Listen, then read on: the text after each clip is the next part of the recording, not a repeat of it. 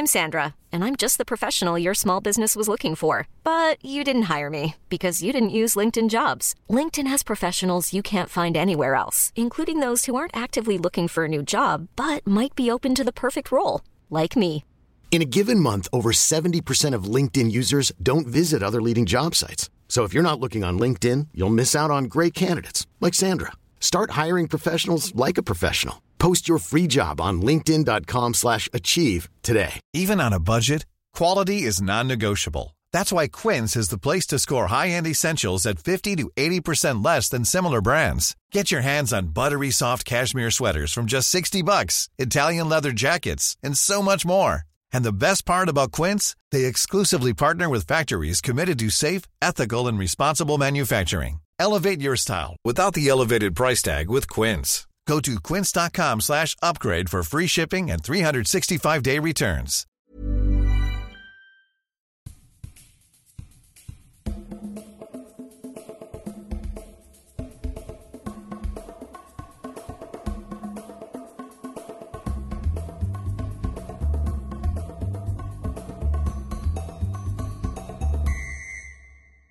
Avsnitt 13 i fotboll och damsamhälle. Otursnumret. Ja, dagen har redan börjat dåligt. Ja, inte. Ja, det är inte en bra dag om man säger så. Per har precis fått en cykelbot. Inte en. 2? Fram och bak. För att du inte hade lampor. 500 spänn fram, 500 spänn bak. Ja, så kan det gå om man inte är laglydig. Det värsta var att jag fick boten 10 meter utanför cykelringen på Hornsgatan. Så hade jag kunnat sprungit in innan det var cyklande polis, så hade jag kunnat köpt dem där. Så var jag ganska störande. Polisen sa, där inne kunde köpa lamporna för 100 spänn. Båda, nu får du 1000 spänn i böter, grattis. Men då visste du vad du skulle åka fast för när han stoppade dig? Ja, han stod ju, jag hade väl en liten känsla. Ja, och då hade du ändå koll på att du var olaglig? Nej, en viss aning. Ja, det skulle inte jag ha. Nej, men nu vet jag. Så att det är en otursdag. Har du köpt lampor förresten? Nej, jag har hemma, vi har inte satt på dem på cykeln. Men Per! Ja, så att jag gick där, jag sa att jag skulle köpa också, men jag gick med cykeln i smyg. Och sen cyklade i sista biten? Ja, när poliserna var borta. Ska du gå hem nu eller? Nej, kan man få 2 böter på en dag? Ja, jag fick 2 parkeringsböter en gång inom loppet av 10 timmar, så jag tror det. Ja, men det här är väl en del av samhället, att man blir... Sköter man sig inte... fast hos polisen. Sköter man sig inte så... Det här är ett samhällspodd och en fotbollspodd. Jag vet inte vad det med fotboll att göra, men där får man ju gula, röda kort eller sånt där. Ja. Men du, vi har fått lite reaktioner förra veckans tema om näthat. Som vanligt tycker jag att det var ett ganska bra program. Det var intressant. Har du någon gång tyckt att något program var dåligt? Ja, det finns sämre och bättre. Men framförallt tycker jag att det var väldigt aktuellt. Ja, men det var det faktiskt. Om vad som skrevs. Och jag tror att det kommer bli superaktuellt hela året. Och det är bara kring det resonemanget så bara några dagar efter det släpptes så blev ju en hockeymålvakt, Gustav Westlau, hans barn blev mordhotade på Twitter. Det säger någonting om näthatet och att det spelar ingen roll om det är hockey eller fotboll, dam eller här. Det finns där hela tiden. Det är polisanmält och det är som vi pratar om, man måste uppmärksamma det uppmärksammas ofta. Men det finns där ute. Och sen vet vi också att alltså domare och sånt där, det sportsammanhang blir ofta också hotade. Vilket är ett jätteproblem för många idrotter. För domaren kanske avskräcks från att döma en match. Ja, men så att har man inte lyssnat på det programmet som jag gör det. Jag hoppas att det blir aktuellt framöver. Jag ska bara kommentera på det. Jag tycker det är hemskt när det börjar gå så långt att man också börjar mordhota folks familjer. Alltså barn. Ja, det är ju fruktansvärt. Då har det gått längre än för långt. Veckans tema då. Vi ska gå in på ett av våra favoritämnen igen. Ledarskap. Vi träffade Pia Sundhage för några veckor sedan och pratade ledarskap med henne. Hon är en framgångsrik ledare. Och det också vid det tillfället blivit framröstad till svenskarnas favoritchef. Eller vem de helst skulle önska ha som chef. Och inom Barometer sådär. Och hon har skrivit en bok som heter Spela på bästa fot.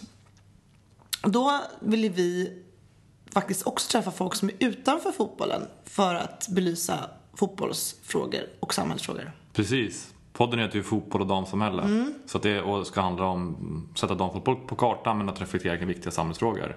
Men också beskriva kanske övriga samhället utifrån fotbollen, beskriva övriga samhället hur det fungerar. Precis, det var paralleller.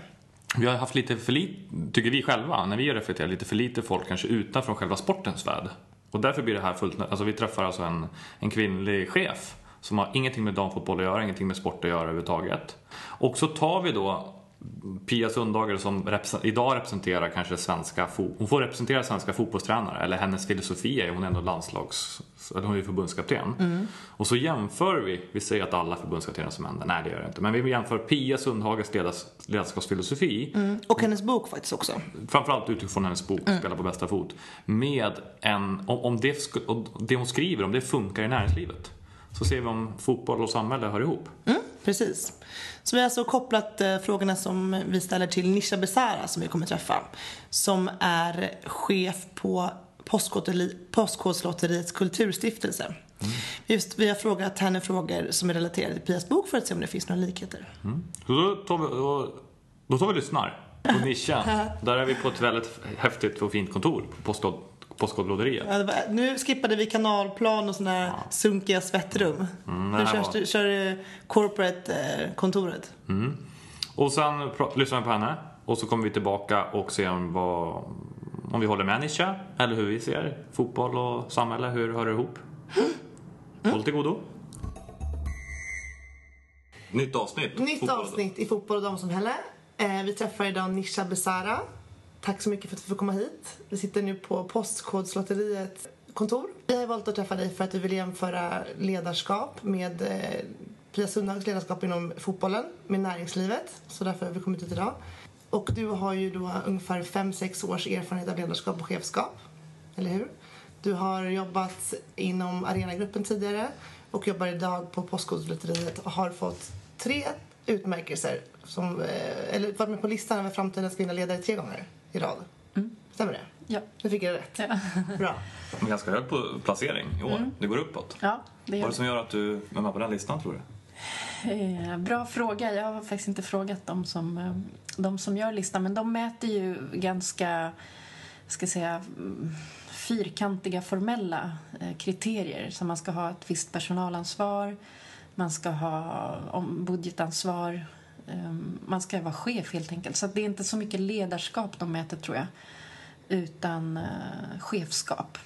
Och sen så gör de intervjuer och så får man svara på massa frågor och sen gör de en rankning utifrån det. Och jag vet inte exakt varför jag hamnar på plats 15 i år och på plats 29 något annat år. Så att, bara lite kort där, för det kanske alla inte känner till det, men definitionen och skillnaden mellan chefskap och ledarskap för dig, vad innebär det? Ja, men chefskap är ju en yrkesroll eller ett yrkesansvar, att man är chef över människor och man har personalansvar för dem. Ledarskap kan ju vara något mycket större. Förhoppningsvis så är en chef också en ledare, men man kan ju ta ledarskap i en grupp utan att ha chefsansvar för någon person i den gruppen. Man kan driva utvecklingen framåt, ta ansvar för helheten, vara inkluderande och så vidare, utan att ha personalansvar. Härligt.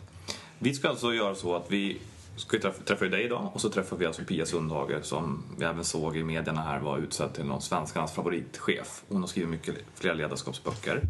Vi utgår från några generella ledarskapstermer där och ser hur du tänker kring det, och du får vara helt öppen. Någonting som är aktuellt, som Pia pratar om och som man pratar om samtidigt, är att få medarbetare känna delaktighet. Är det någonting som du aktivt jobbar med själv, och på vilket sätt gör du det i sådana fall? Det är i alla fall någonting jag verkligen har fått anledning att fundera över senaste året i mitt eget ledarskap, där jag ibland är väldigt involverande, alltså involverar min personal, vill ha delaktighet och deras tankar, och så att vi föder fram utveckling på avdelningen tillsammans. Och ibland så har jag bara så här sprungit helt själv. Och skillnaden i hur arbetet sen blir mellan de olika processerna är väldigt, väldigt tydlig. Så jag har upptäckt några gånger så här, okej, här sprang jag lite för snabbt. Och det hade inte krävts mycket för att beslutet hade ändå kunnat bli som jag ville. Det hade inte krävts mycket av mig att bjuda in och förankrat, och sen så hade det blivit bra på det sätt som jag ville, och de hade varit nöjda.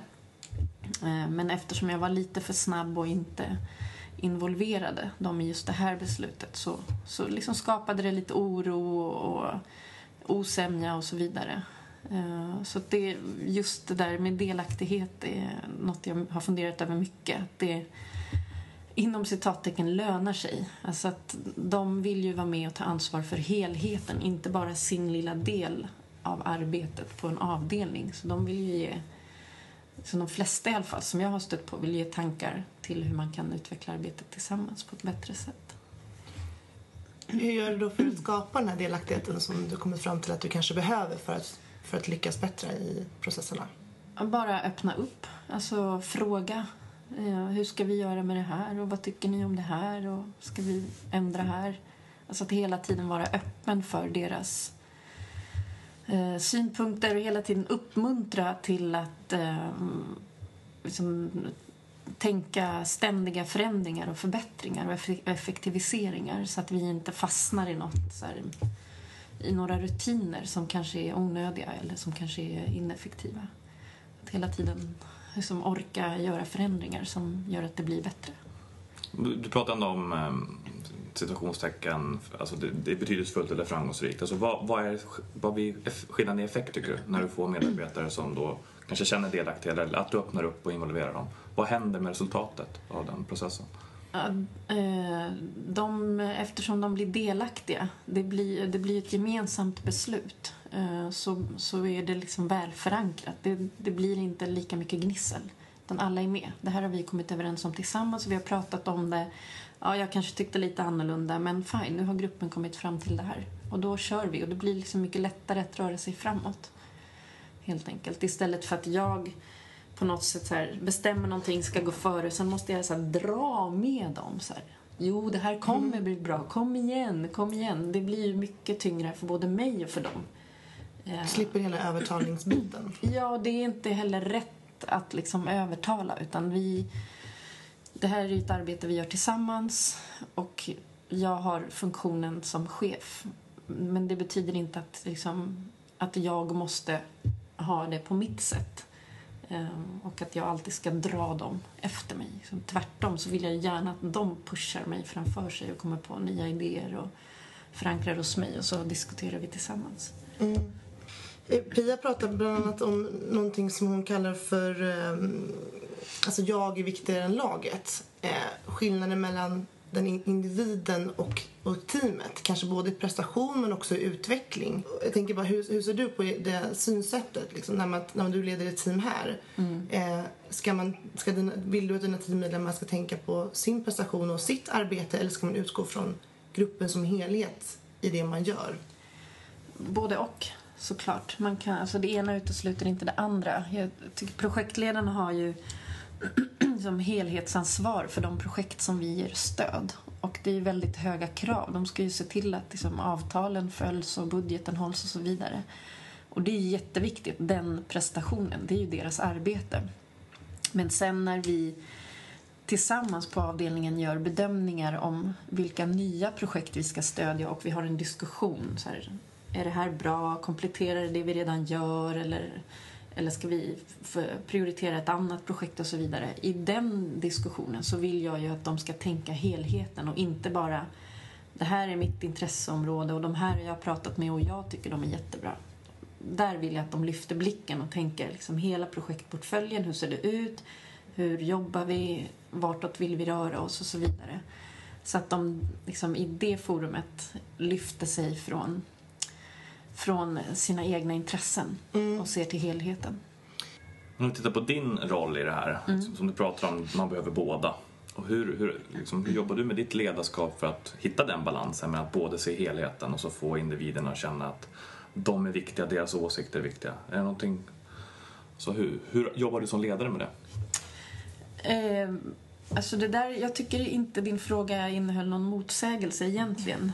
För att i och med att jag är mån om att alla så här, säger vad de tycker och kommer till tals, så ser jag ju dem som individer. Förstår du? Absolut. Ja. Så det är egentligen det verktyget du jobbar med. Alltså du ser alla för individerna och utgår från dem. Och sen, Men hur får du dem att, om det är en individ, om vi säger så då, som du kanske dömer i ett fall kanske missar helheten. Den är så intresserad i sitt projekt och fått en massa engagemang, och så kanske tänker man att det är din roll att se en helhet som chef. Ja. Hur får du den att göra då? Jag påminner om det. För det är någonting väldigt levande hos oss. Att det är liksom, vi måste lyfta oss. Vi måste se helheten. Vi kan inte liksom få massa lojaliteter med projekten. Vår lojalitet ligger hos Kulturstiftelsen, inte de som söker hos oss. Även om vi bryr oss om projekten. Så att jag påminner om det ständigt, om det dyker upp. Så det är kommunikation och som du pratar om. Ja. Kan du måla upp någon bild kring helheten? Eller räcker det med att du bara påminner? Tänk på det här är vårt uppdrag. Ja, det gör det. För att så jag uppfattar att alla liksom fattar sitt uppdrag, fattar Kulturstiftelsens uppdrag och hur vi jobbar. Så. Mm.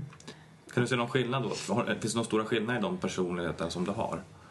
Ser du så att man måste agera på ett sätt, på en personlighet, ett annat sätt? Vi går in kanske på situationsanpassat ledarskap. Hur du tänker kring det, hur du jobbar med det. Det ser jag ju, och det är ju väldigt tydligt, och så har det varit i alla mina chefsjobb. En del kräver mycket mer coachning, en del är mer självgående, en del behöver jättemycket feedback, andra gör det inte. En del liksom gör sitt och behöver aktivt involveras i det som inte exakt är deras ansvar, och andra tar självmant ansvar för saker som inte är deras egna. Och det finns ju för- och nackdelar i alla de här egenskaperna. Det gäller ju bara för mig som chef att veta, känna dem, känna till hur de funkar och hantera det. Det handlar ju bara om mina egna förväntningar. Alltså om jag förväntar mig saker som är helt irrelevanta för en typ av person, då är det mina egna förväntningar jag måste liksom skruva på, så att säga. Du sa att det är bara för mig som chef att känna till. Jag tror att jag pratar för många medarbetare som upplever att deras chef inte känner till en aning hur de behöver. Alltså hur gör du för att känna till de delarna med dina medarbetare? Alltså många av dem som jag jobbar med nu har jag jobbat med i över 2 år. Alltså jag har jobbat här i 3 år och 2 personer har varit här lika länge som jag. Och de flesta andra har varit här länge. Det är några nya. Så att jag har ju lärt känna dem helt enkelt. Och de nya får man ju så här skruva och känna på, och så här, hur gick det nu, och prata ofta, hur upplever du och vad behöver du. Alltså hela tiden bara ha en dialog. Det är inte så mycket rocket science. Och jag tycker också att det är en medarbetares ansvar att berätta för chefen när den upplever att chefen inte har någon koll på någonting. Hur ska jag som chef veta att just du går runt och är missnöjd för att jag inte vet vad du gör? Du måste berätta det för mig. Jag upplever att det är så här och så här och så här, så att jag vet. Vet dina medarbetare om att du känner, alltså att du har de förväntningarna, eller att du, du förklarar det för dem? Det har jag sagt till dem, att ni måste berätta för mig att ni går runt och känner massa saker. Och tänker massa saker och har massa åsikter om hur jag leder arbetet. Om ni inte säger det till mig så kommer jag aldrig bli bättre, eller aldrig liksom förstå hur jag kan bli en bättre chef för er och så vidare. Det är jätteviktigt, och det har jag upplevt frustrerande ibland, att är man inte chef så förstår man inte alltid att man också har ett ansvar. Ja, men du har också ett ansvar. Ansvaret för arbetet på den här avdelningen är inte bara mitt. Jag ska liksom inte bara ha er bakom mig och dra er som ett lok, utan vi åker tillsammans. Och då måste ni berätta för mig hur vi kan göra saker bättre, hur ni upplever mitt ledarskap, vad ni stör er på, eller vad som helst. Vi måste liksom kunna vara proffsiga och bara säga, så här upplever jag situationen, och så försöker vi reda ut det. Men för jag kan ändå uppleva att i mitt yrkesliv att jag har stött på människor som inte vet hur de vill bli ledda. Alltså som också, när chefen kanske förväntat sig, som du säger då, att man ska få en viss typ av feedback på sitt ledarskap. Men om man inte har någon koll på hur man själv behöver bli ledd, alltså hur hanterar du en sån situation? Det kanske inte har varit med. Nej, jag är inte säker på att jag kan relatera till en sån situation. Att man inte vet hur man vill bli ledd. Att man inte riktigt kanske vet vad som skulle passa bäst för en själv i förhållande till sin chef. Alltså, alla nya personer som jag anställer, där säger jag ju så här, ställ hellre fler frågor som du upplever som dumma eller onödiga än att gå runt och undra. Så att jag hela tiden från början uppmuntrar öppenhet. En tät dialog. Så här, säg vad du behöver, hur går det, vad händer, hur upplever du saker. Och på det sättet så bygger jag ju ett förtroende, tror jag, som gör att de kan prata med mig och att de själva till slut märker på vilket sätt de behöver mig. Hur aktivt de behöver mig. Vissa liksom är ju helt självgående och andra behöver ha ett fast möte med mig varje vecka. För att briefa massa saker och få input och berätta och ställa frågor och sådär. Och då är det som det är. Då tar jag mig den tiden. Om det är det du behöver så gör vi det. Det är intressant att lyssna på dig, för vi hade en fråga här om situationsanpassat ledarskap. Men bara när man lyssnar på dig så känns det som att det är otroligt integrerat i det sätt att leda. Alltså, vad tror du? Säger att det är inte rocket science, det är bara att vara naturlig. Och så är man så. Har du någon aning var det kommer ifrån? Var har du fått den insikten ifrån? För jag kan lova dig, det är inte många chefer, det är inte alla chefer som har den insikten, eller alla ledare. Ja, bra fråga. Varför blev jag den jag blev? Har du reflekterat kring ledarskap när du själv blev ledd? När du fick ditt första uppdrag för 5 år sedan som ledare? Alltså, ja, hade du någon strategi då? Så här ska jag vara? Nej, det hade jag ju inte. Jag liksom... När jag tänker tillbaka så på mitt första chefsjobb, oj, varför gjorde jag si? Varför gjorde jag så? Varför tänkte jag så där? Jag har ju liksom lärt mig mycket genom att reflektera. Men jag tror att en viktig del är att så här, inte ta sig själv på alldeles för stort allvar. Så här, jag råkar ha det här ansvaret på den här arbetsplatsen. Liksom. Det är din uppgift. Liksom. Det är min uppgift. Det är inte mer än så. Och det behöver inte vara...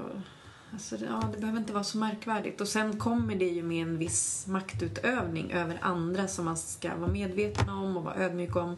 Hur påverkar mitt sätt att vara eller det jag säger de som jag leder? Det ska man ju verkligen inte glömma. Men jag tror att jag har blivit mer vad ska man säga, cool med själva chefskapet. Så, men det är ett jobb. Det här ansvaret har jag just nu. När jag lyssnar på dig så låter det som att strategin att inte ha en strategi, utan det verkar vara extremt närvarande. Känner du igen det där? Eller har jag misstolkat? Extremt närvarande. Ja, men alltså, du tar situationerna från vad den är hela tiden. Du sätter inte upp så här ska jag vara nu, eller utan så här är den här situationen, jag agerar utifrån det. Jag har ingen... Ja, absolut. Absolut så. Men sen kan man ju alltid så här lära sig olika ledarskaps... teorier. Alltså jag går ett jättebra ledarskapsutvecklingsprogram, en ledarutvecklingsprogram nu här på Postkodlotteriet. Har du gjort eller fått någon feedback av de som du har lett genom åren på misstag inom situationstecken liksom, som du har gjort i ditt ledarskap? Där du har kommit på själv att men så här kan man faktiskt inte agera det här. Ja, men det är det där att jag ibland springer för snabbt. Jag är som ivrig, jag är rastlös, jag vill bara vidare, jag vill göra saker, genomföra. Och risken är ju då att man inte har med sig sin grupp. Och det kan bli ganska jobbigt för allihop. Om jag istället, resultatet kan komma lika fort, bara att förankringsprocessen blir lite längre. Men genomförandet blir då mycket kortare, för då behöver jag inte lägga massa energi på att liksom få med dem. Så det är någonting som jag verkligen har behövt tänka på. Involvera mycket, mycket mer. Du nämnde ordet feedback, och det är ju någonting som jag både som chef, när jag själv varit chef, och när jag framförallt som fotbollstränare, jag får otroliga efterfrågan på feedback konstant. Hur jobbar du med feedback själv, och anser du att det är ett viktigt verktyg för dig?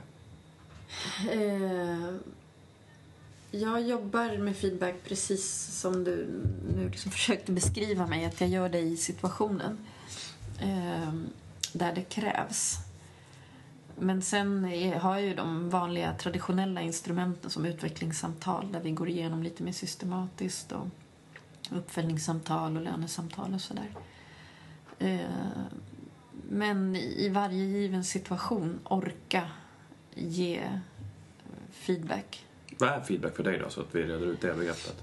Ja, men att ge någon slags återkoppling. Att om jag liksom vill ha ett underlag eller någonting från någon person och så får jag det. Att jag inte bara blir tyst. Utan att jag liksom berättar hur jag vill ha det nästa gång om jag inte är nöjd. Eller skickar tillbaka en massa synpunkter för förändringar och så vidare. Så att jag men hela tiden har en dialog och inte bara... inte ge dem feedback på arbetsuppgifterna. Och att du väljer att göra det, vad beror det på? Det är ju för att jag vill att de ska bli bättre. Helt enkelt. Och för att de ska förstå vad jag vill ha.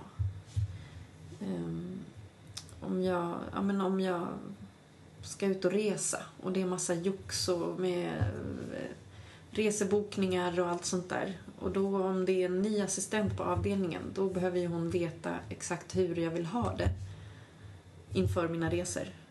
Eller om jag ska vara med i en debatt och vill ha ett underlag från vår kommunikatör. Då behöver ju den personen veta hur jag vill ha det. Om jag inte ger feedback, då kommer ju de aldrig förstå vad det är jag vill ha.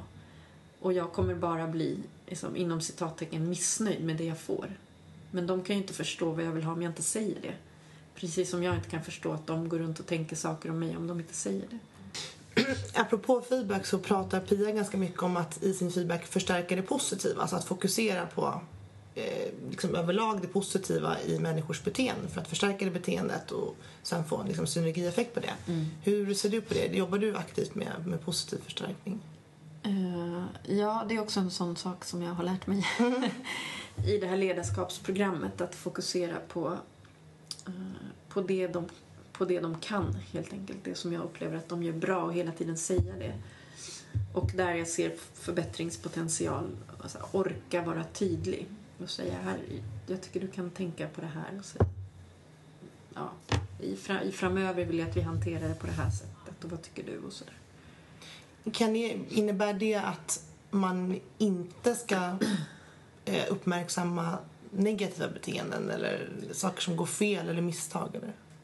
Alltså, om någonting går jättefel, då är det klart att man måste prata om det. Varför blev det så här och hur ska vi undvika det framöver? Och sen är det liksom negativa beteenden i form av att någon kränker en annan eller tilltalar den på ett respektlöst sätt eller sådär. Då måste man ju adressera det direkt. Det går inte. Jag vill inte att de ska vara rädda för att göra fel. Jag vill inte att de ska vara rädda för att så här, oj, nu gick det snett. Hur ska vi lösa det här? Jag har sagt så här, vi hanterar inte människoliv. Vi liksom, alltså vi gör inte något som är så, alltså det, vad ska jag säga, vi gör viktiga saker, men det handlar inte om människoliv. Det får inte förödande konsekvenser. Det får inte förödande konsekvenser.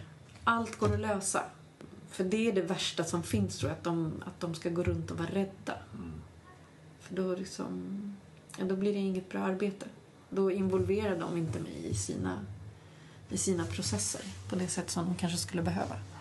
Om man tittar på en vanlig vecka, vi behöver inte säga att man beter sig illa mot varandra, utan det finns ju, verksamheten flyter på en vecka och det sker saker. Och där är kanske Pia då, jag skriver nästan extremare, hon har någon 7 M-principer som kallar det. Så fort hon vill se en förbättringsprocess, så då, som kanske är en utvecklingsprocess med något negativt, då vill hon hitta 7 positiva saker för att kunna balansera den förändringen hon vill göra. Hon jobbar med 7-1, säger hon. Samma sak i en match. Även fast man förlorar med 3-0 i matchen, försöker hon hitta 7 positiva saker och så en sak som förbättrar. Funkar det på det sättet? Kan man jobba så i näringslivet?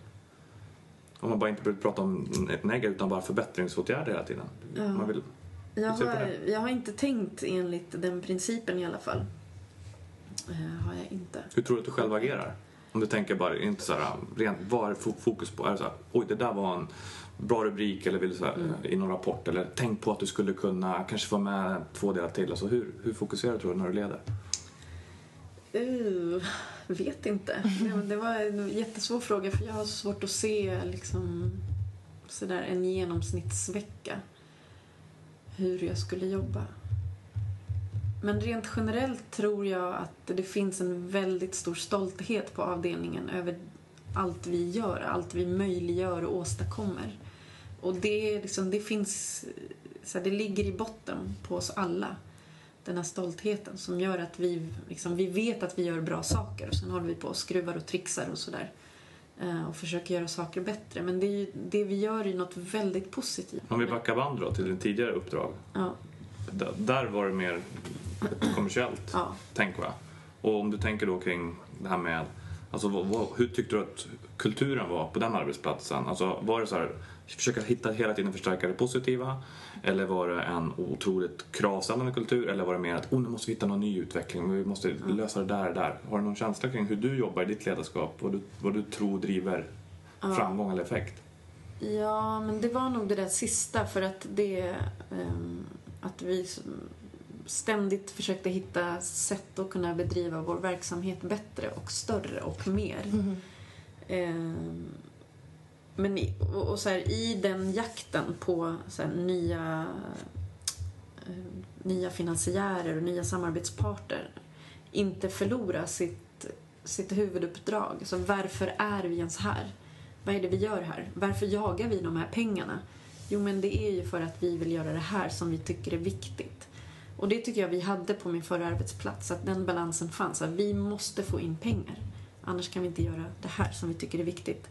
Och ibland måste man gå omvägar, och ibland måste man göra saker som inte är så himla roliga, men de ger ett stöd som gör att vi kan göra det vi vill göra egentligen inom staten. Så något högre syfte med de kanske mindre roliga arbetsuppgifterna. Precis, att alltid ha kompassen där, veta varför man gör det man gör. Men liksom nu på Kulturstiftelsen så har ju Postkodlotteriet en hel marknadsavdelning som ju bara jobbar med att sälja lotter. Då blir det ju liksom helt andra krav på Kulturstiftelsen. Vi jobbar bara med att dela ut pengarna, så att säga. Men om man tänker på den här metoden som Per nämnde, som Pia, liksom att förstärka det positiva hela tiden, egentligen fokusera på det positiva för att få till en beteendeförändring kanske, eller utveckling.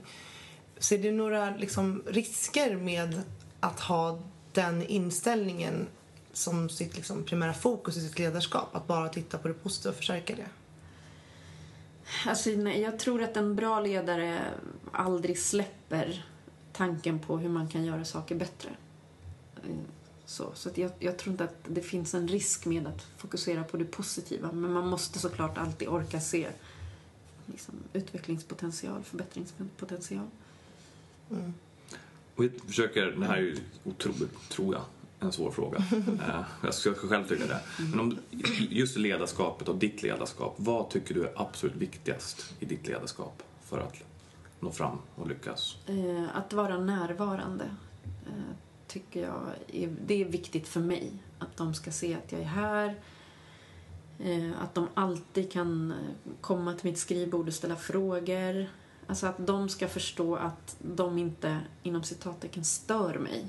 När de kommer med så här, jag vet inte hur jag ska hantera det här projektet. Eller nu har vi ett avtal här, ska vi skriva så här. Det är inte ett problem. Det är mitt jobb. Att de ska komma till mig med det där. Så det är viktigt att de liksom känner att det verkligen är öppen dörr. Nu sitter vi i öppet landskap, men jag har en liten besökspall som jag säger, liksom, den är alltid öppen. Men vi sitter ju tillsammans, vi är 8 pers i så 2 fyror precis bredvid varandra, så att det är inte långt, men det tycker jag är viktigt, att de inte ska tänka att jag är någonting annat och sen stör de mig med sina grejer, utan det är faktiskt mitt jobb att de ska komma till mig med frågor och jag ska coacha. Apropå då din ledarskapsstil som handlar mycket om närvaro och kanske lära känna dina medarbetare och ha en tajt dialog och sådär. Det krävs ju väldigt mycket tid, i min uppfattning i alla fall. Stämmer det? Ja, men det personliga ledarskapet liksom. Ja, men det är ju mitt arbete. Men hur tänker du då? För att i vissa organisationer, eller till exempel om man har ett lag eller vad man nu kan tänkas vara och leder människor, så har man ju större grupper än kanske 12. Att man har vissa liksom cellorganisationer har man 20 personer eller 25. Hur ser du på det? Det är lite som man diskuterar dagis- och skolgrupper liksom, att man ska ha det här tajta ledarskapet. Hur ser du på när det blir större grupper? Alltså det blir ju svårare. Den största grupp jag har lett var 12 och man kan inte ha samma tajta dialog. Och i den verksamheten så var det också väldigt mycket så stuprör, och det skulle vara det. De hade ansvar för helt olika saker. Jag bara drev bolaget som de här verksamheterna råkade ligga i, så att säga. Så vi hade ingen gruppkänsla på det sättet. Och det var helt olika utmaningar för varje del av verksamheten. Här är vi ju mer ett enda team som driver verksamheten åt ett och samma håll. Och då blir det en helt annan relation till dem. Det blir så mycket närmare. Jag är involverad mycket, mycket mer i allt som görs. Så att det har varit väldigt olika förutsättningar. Vi ska avsluta, men vi har 2 fotbollsfrågor som du får svara på dem här. Den första frågan som vi ställer till alla våra gäster är vad gästen tror att damfotboll har för betydelse för samhället. Jag tror att damfotbollen har den betydelsen att den utmanar vår syn på vad kvinnor och män ska, inom citattecken, göra. Hur de ska se ut, inom citattecken där också. Eftersom det fortfarande upplevs som en manlig domän, så tror jag att vi fortfarande blir väldigt utmanade av damfotboll. Och det är jätteviktigt, för det är precis det här som också kvinnligt ledarskap handlar om. Varför är det viktigt med en kvinna som statsminister? För att det utmanar vår syn på vad det är för personer som bestämmer och hur de ska se ut och hur de agerar, hur de pratar. Och det är bara genom att utmana oss själva hela tiden som vi kan luckra upp normerna kring sport eller ledarskap eller politik. Du blev så nyfiken, tycker det var så spännande svar, så jag måste ställa den här också. Inom elitfotbollen på här sidan har det aldrig funnits en kvinnlig huvudtränare. Nej. Hittills. Vad tror du att det beror på? Ja, det beror på normerna, helt enkelt. Vilka förväntningar vi har på kvinnor och män och hur vi värderar kvinnor och mäns sätt att vara i relation till det som vi är vana vid. För sista frågan då. Ja, men precis som vi nämnde i början, den här podden syftar just till det här att luckra upp normer och försöka bryta könsfördelningen som är väldigt ojämställd inom fotbollen. Därmed också liksom driva upp uppmärksamheten för damfotboll. Men har du några sådär tips och förslag på hur man skulle kunna göra ytterligare för att driva uppmärksamhet för damfotboll? Förutom den här podden. Ja. Förutom den här podden. Jag tycker liksom Pia Sundhage är ju ett utmärkt exempel på hur man kan skapa ambassadörer och uppmärksamhet och goodwill. Men jag tycker att liksom, den normkritiska diskussion som ändå finns i svenska medier och i sportvärlden gör väldigt mycket gott. Och jag tror att det är jättebra att den fortsätter, att redaktioner hela tiden reflekterar kring hur benämner vi fotboll beroende på vem som spelar. Hur mycket airtime ger vi? Och att alltså, om redaktioner tycker att det är viktigt med jämlikhet, att de vågar driva det och inte bara tänka men här är fotbollen mycket mer populärt så vi skiter i damfotbollen. Utan att alla parter orkar se sitt ansvar i så samhällsutvecklingen. Flummigt svar. Nej, jag tycker inte det är väldigt bra svar, tycker jag. Tack. Ja. Stort tack för att du ställde upp. Tack så jättemycket. Tack själva. För att du kom roligt. Nisha Besara. Välkomna tillbaka till oss nu då. Inte vi på det här flashiga påsklotteriet eller? Men jävligt flashig lya i Hornstull. Det är det ju faktiskt ju. Flashigare blir en målat fint här ju. Är fort det? Ja. Och fina blommor och alltihopa. Ja, men det var sånt här, vi skulle inte vara så här flamsiga, har vi fått feedback från. Men det stämmer inte, vi ska ju vara flamsiga. Ja, det ska vi fortsätta med. Vi har ju fått feedback faktiskt från Pia Sundhage. Ja. Hon tycker att vi är lite för flamsiga. Ja. Och nu handlar det om hennes bok. Mycket av feedbacken som hon har givit har jag tagit till mig. Men just flamsigheten, den tänker jag inte släppa. Okej, då gör jag det då. Släpper den alltså. Ja. Så tillbaka till det vi vill undersöka. Det här syftet var ju att jämföra att Pias ledarskap, alltså ett ledarskap som funkar inom fotbollen, med ett ledarskap i näringslivet för att se om fotboll och samhälle hör samman. Och då försökte vi ställa frågor till Nisha. Och då tyckte det gick väldigt spännande att lyssna på henne. Och det var väl som vi trodde, att vissa saker som delaktighet, fokusera på det positiva, det håller hon med om. Och vissa saker kanske vi inte har reflekterat lika mycket kring. Vad tyckte du var den största gemensamma nämnaren i intervjun? Ja, men initialt så pratar hon ju väldigt mycket om delaktighet, som Pia också pratar mycket om, både på en intervjun och sen så i den här boken. Alltså vikten av att få med sig spelarna eller sina medarbetare, få med dem på tåget, förankra beslut i gruppen, kanske fatta beslut tillsammans med sina medarbetare eller medspelare. Och hur viktigt det är med delaktighet för att man ska slippa stå där och göra jobbet ensam. Samma sak, alltså jag kan tänka mig fotbollstränare som bara står och skriker vad alla ska göra utan att de känner med själva vad de bör göra som spelare. Alltså det blir mycket mer tungrot. Likadant blir det när man är chef. Att om man ska sitta eller bara berätta för folk vad de ska göra hela tiden, att man inte tar egna initiativ. Det blir mycket, mycket större belastning för en chef. Så där är ju en jättegemensam nämnare som är väldigt central för båda två. Både för Nisha och Pia. Och sen tycker jag att det är värdefullt, jag tänker nu när vi reflekterar, att vi alla har ju lyssnat på Nisha här, men vad vi tycker då. Så alltså, vad har vi för erfarenhet med som jobbat mycket med ledarskap liksom. Och du är inne på det själv, jag håller bara med att det är tydligt att det är en trendverkar som är en svensk trend, det vet jag inte, men i alla fall det är stort i Sverige, vare sig det är fotboll eller i näringslivet, att det handlar väldigt mycket om att få med medarbetarna, skapa en meningsfull arbetsplats oavsett om det är ett fotbollslag eller om det är på postkodlåderiet. Så det är ju supertydligt. Jag tycker också det är intressant som Nisha säger, som jag tror jag har sett med andra chefer också göra, och även jag själv sådär, att man får en idé själv och sen så springer man jäkligt fort på den och jobbar hårt för den, och sen så efterhand man liksom nästan är klar och ska presentera, då förväntar man sig att andra ska med på tåget precis som man själv har varit. Men den idén är inte alls förankrad hos dem. Då ska man försöka övertala dem till att jobba tillsammans med en själv. Alltså det tar väldigt lång tid. Bättre att från början när idén föds berätta vad som händer och sen så kan man springa ihop. Det var spännande självinsikt att hon hade jobbat med den delen. Och det kanske, vi vet inte hur Pia Sundhage tänker, men det är säkert väldigt tydligt. Jag upplever en väldigt tydlig vision och vill skapa någonting med svensk damfotboll och damfotbollslandslaget. Tittar vi på resultaten i år, 6 förluster, så har det inte varit jättebra. Så vem vet, kanske är det så att Pia också springer så otroligt fort och inte med sig medarbetare eller sina spelare. Jag har ingen aning, det är en reflektion. Man kan väl tänka kring det. Intressant. Pia reflekterar i boken om laget och jaget och balansen däremellan.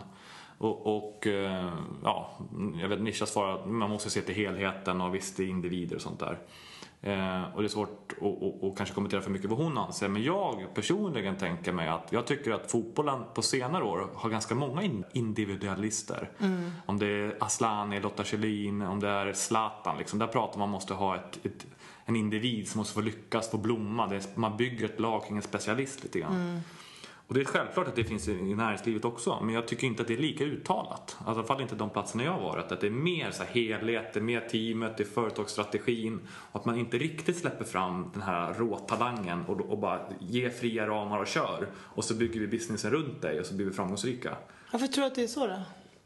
Ja, men jag tror att det är alltså kanske mer tradition. Alltså att företagen har då skillnaden att jobba med människor i ett lag. Lite jantelagstänk också. Ja, men lite. Och så jag tror faktiskt att fotbollen har fått bevis på att när det kommer en superstjärna som Lotta Schelin eller Zlatan Ibrahimovic, då har den sån enorm påverkan på hela organisationen, hela lagets slutresultat. Och det kanske har större påverkan än vad en individ har i ett stort företag. Och de har kanske inte kommit lika långt, man har inte sett effekten. Jag är helt övertygad om att man ska fokusera väldigt mycket på jaget, men självklart i en relation till helheten. Men att våga lyfta upp specialisterna, våga tänka affärsidén byggs till vilken råtalang vi har, sen ser vi vad som händer sen. Man kan inte bara göra ett spelsystem och sen utgår man inte hur en av världens bästa spelare, Lotta Schelin, funkar och sätta liksom ett spelsystem först och sen in hände. Man måste titta på talang. Det enda jag tänker men dels så har ju talangbegreppet, talent management, har blivit större och större inom organisationsvärlden, så det kanske är lite på tapeten. Men jag tänker det farliga med att bygga en organisation kanske kring några få talanger är ju att man liksom hjälper deras utveckling framåt, skapar en organisation runt om och sen tänk om de slutar då, för det finns ju konkurrenter som kan stjäla ens talanger. I relation till ett landslag. Det finns ju bara ett landslag i respektive nation. Och man byter väl inte landslag mellan nationer, tänker jag. Asllani kommer inte byta till ett annat landslag, så att det finns ingen konkurrens där, tänker jag. Då kan man föda henne som talang och hjälpa henne på traven utan att vara rädd för att riskera henne. Man kan riskera ett korsband, 1 år, Asllani är borta.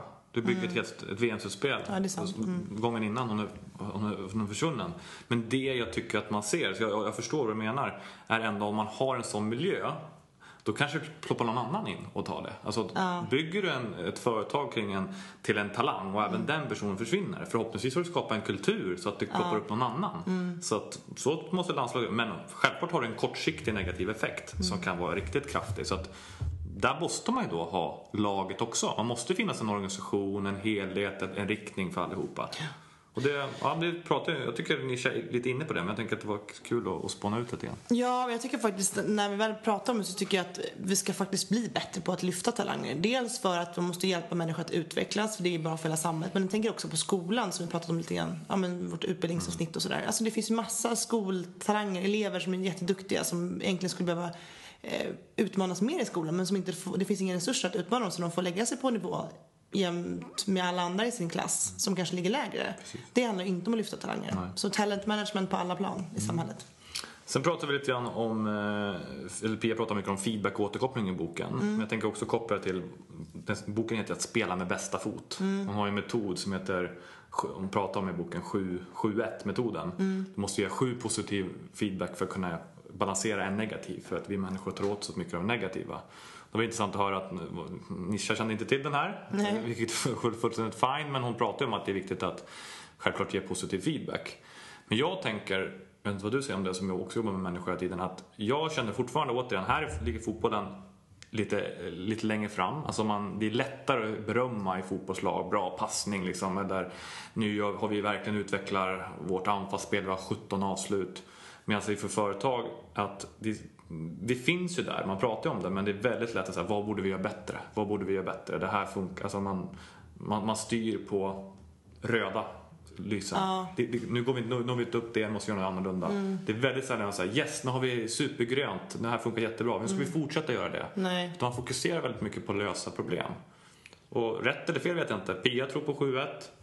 Jag tror någonstans mer åt det. Alltså jag tror att det är extremt viktigt att fokusera på båda delarna, men inte, det är nog viktigare att ha lite mer, alltså bara för känslan. Det är roligare, exakt. Positiva saker. Mycket roligare, och det triggar igång alla i en organisation att man pratar om det som går bra och vad man ska göra, hur man kanske kan utveckla det som går bra eller fortsätta med det. Men jag tror att det känns som att många är ganska dåliga på att ge komplimanger överlag och positiv feedback. Att det är svårt för folk att göra det lite spontant sådär. Och man gör det på en gång i kvartalet eller kanske en gång per år. Det bästa, när man har någon liten samling så ska man ha någon labbbombing eller man ska berätta vad man gör bra på. Men det där måste man ju leva med varenda dag.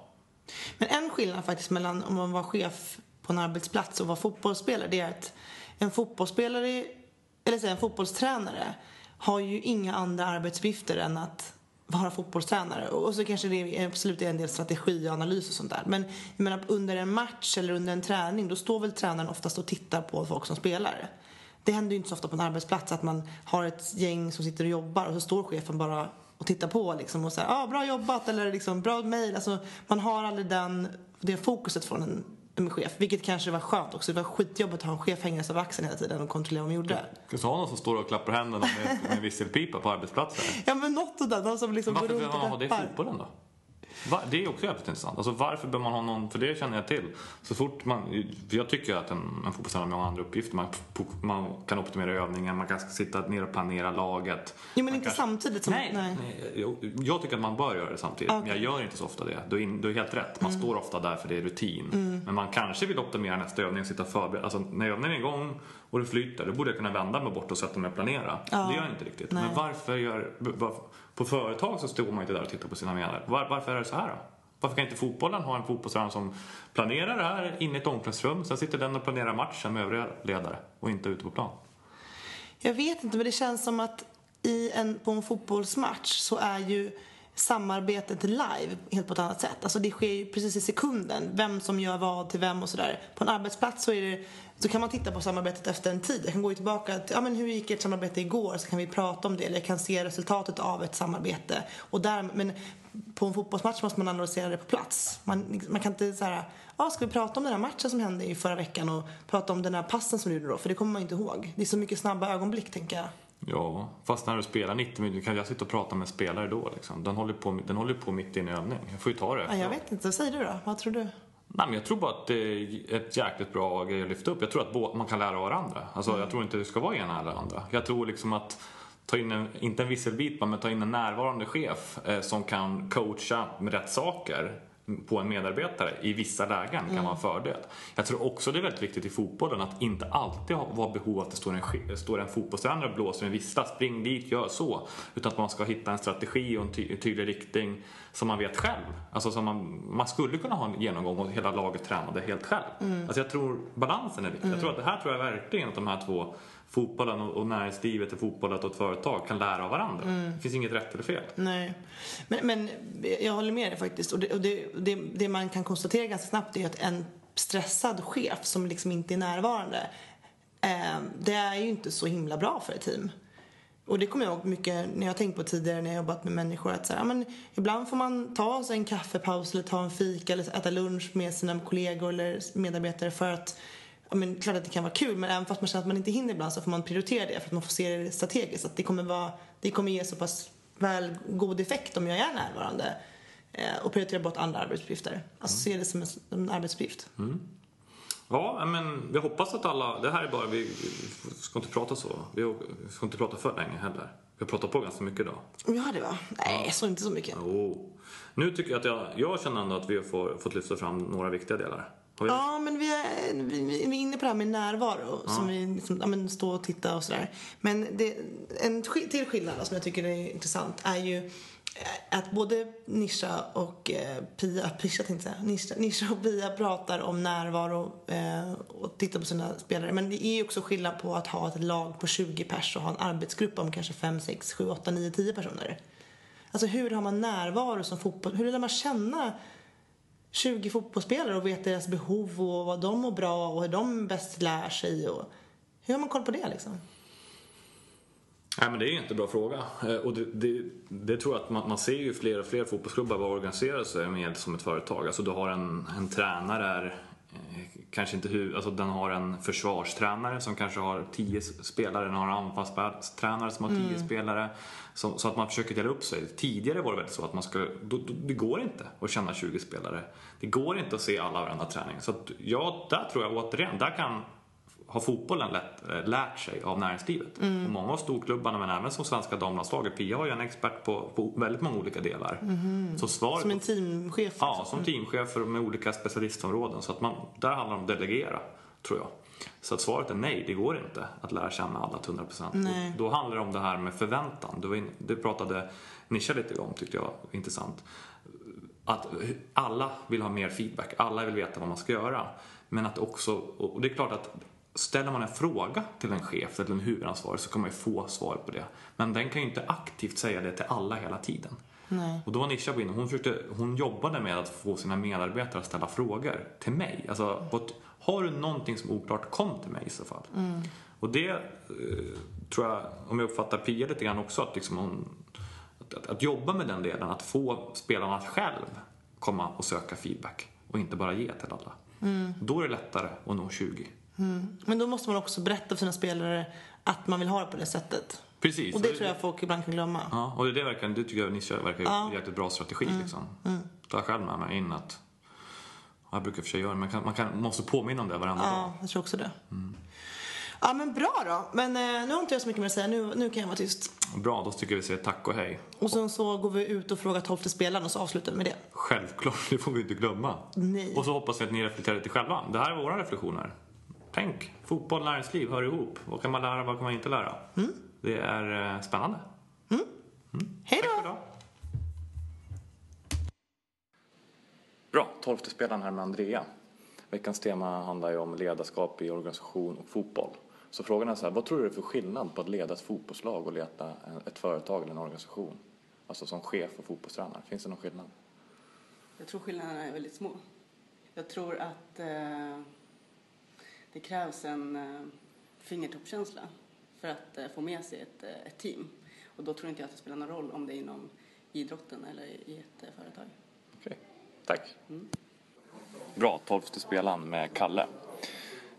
Vad tror du är den största skillnaden på att leda ett fotbollslag och leda en organisation inom näringslivet? Det var en svår fråga. Spontant så tror jag inte att det behöver vara så jättestora skillnader. Men det beror ju såklart på helt vilket företag du leder och vad man sysslar med och vad man gör helt enkelt. Annars så tror jag att kanske att du spontant har i ett fotbollslag folk som har ännu mer passion för det de gör. Att de brinner för det de gör. Att de gör det för att de verkligen älskar det de gör. Det hoppas man ju att det är så i en organisation också. Men det behöver nog inte alltid vara så. Så det tror jag kan vara en stor skillnad. Bra, tack.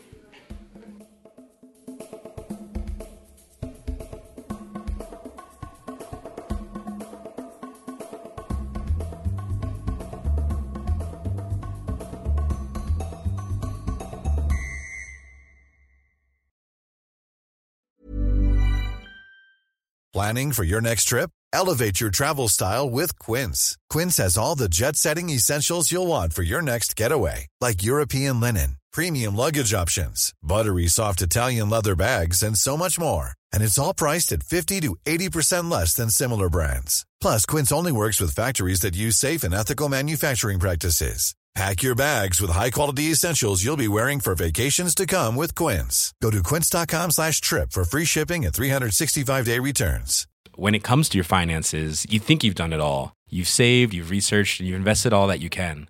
Now it's time to take those investments to the next level by using the brand behind every great investor, Yahoo Finance. As America's #1 finance destination, Yahoo Finance has everything you need, whether you're a seasoned trader or just dipping your toes into the market. Join the millions of investors who trust Yahoo Finance to guide them on their financial journey. For comprehensive financial news and analysis, visit yahoofinance.com, the #1 financial destination, yahoofinance.com.